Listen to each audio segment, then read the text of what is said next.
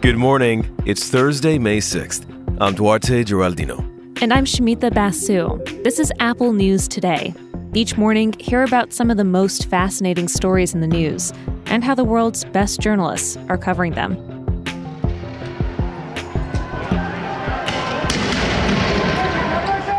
That's the sound of police clashing with protesters in Colombia.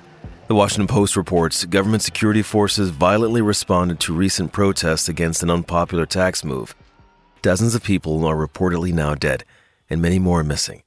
The Post has reporters on the ground in South America and helps us get up to speed. President Ivan Duque proposed a tax hike to make up for increased government spending during the pandemic. On Sunday, he pulled that tax proposal, but protests have intensified over economic inequality and human rights policy. All this as the pandemic has killed tens of thousands of people and drained the country's reserves. Analysts who watch the region worry the unrest could have wider impact. Paul Angelo has an opinion piece in the Post. He used to work at the U.S. Embassy in Bogota, and he argues Duque's policies are failing the country and undermines the progress it's made to reform security forces. Angelo explains in Colombia, there's so many factors that have contributed to a militarized police force. They spent decades fighting the FARC. It was the country's largest rebel group. After a peace deal in 2016, officers were transitioned to beat work in cities and towns, a very different assignment. And that same year, hundreds of officers were fired in a human rights and corruption scandal. But under Duque, some police seem to be reverting back to militaristic tendencies. Angelo is calling for independent investigations of police human rights violations, and he says Colombia needs to make its police force fully civilian, cutting ties with the military. These protests against police brutality and taxes have broadened to be about growing inequality in Colombia. Since the pandemic began, 3.6 million Colombians have fallen into poverty. The number of families who don't have enough food to eat 3 meals a day has tripled. Demonstrators are saying they want the government to do a wholesale restructuring of everything from policing to healthcare.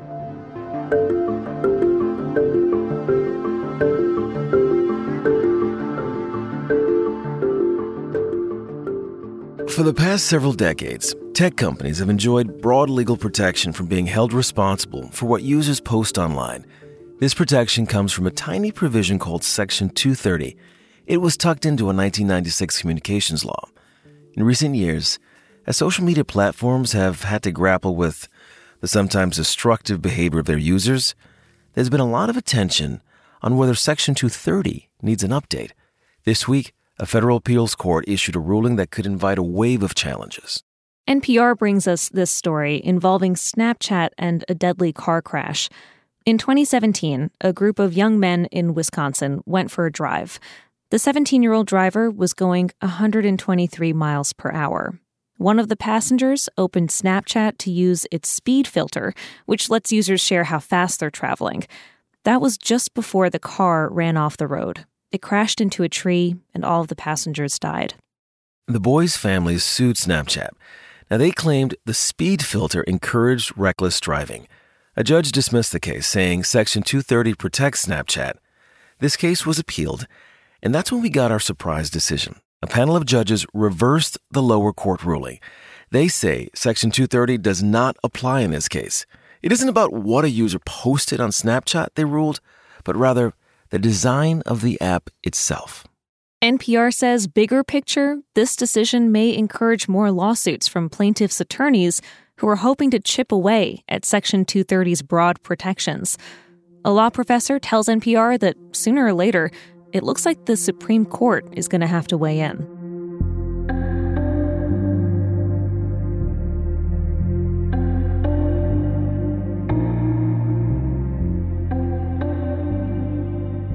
There's a Politico article with a perspective on the Supreme Court that is not about the usual fights over nominations.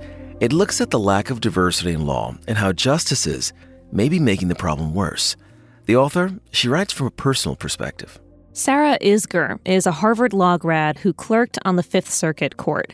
She also worked in the Justice Department during the Trump administration. And Isger argues in Politico that this system, where Supreme Court justices choose their own clerks, is flawed, that it disproportionately locks women and people of color out.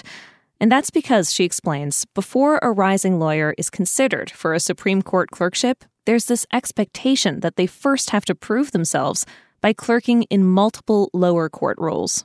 Devoting those years to clerking for relatively low pay, it can be tough. It's especially hard for people who don't come from wealthy families and had to borrow hundreds of thousands of dollars for law school.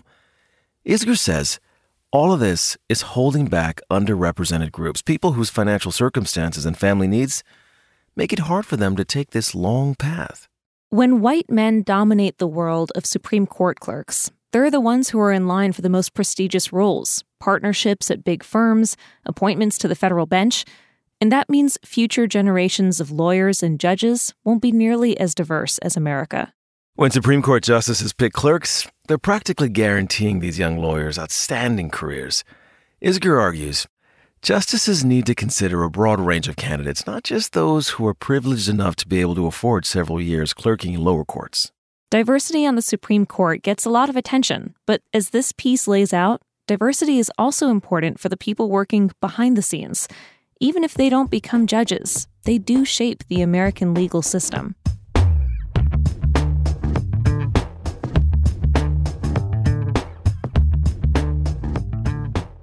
Chances are you or someone you know turned to animals for comfort during the pandemic. Maybe you adopted a puppy or a kitten. But have you thought about renting a chicken? Yeah, she said renting a chicken. This is an increasingly popular trend. National Geographic breaks it all down. The rentals last a few weeks or several months. They typically include 2 to 4 egg-laying hens and all the supplies you need to care for the birds. Coops, bedding, food. Yeah, apparently the pandemic made a lot of people with backyards think, hey, I'm home. I could take care of some chickens.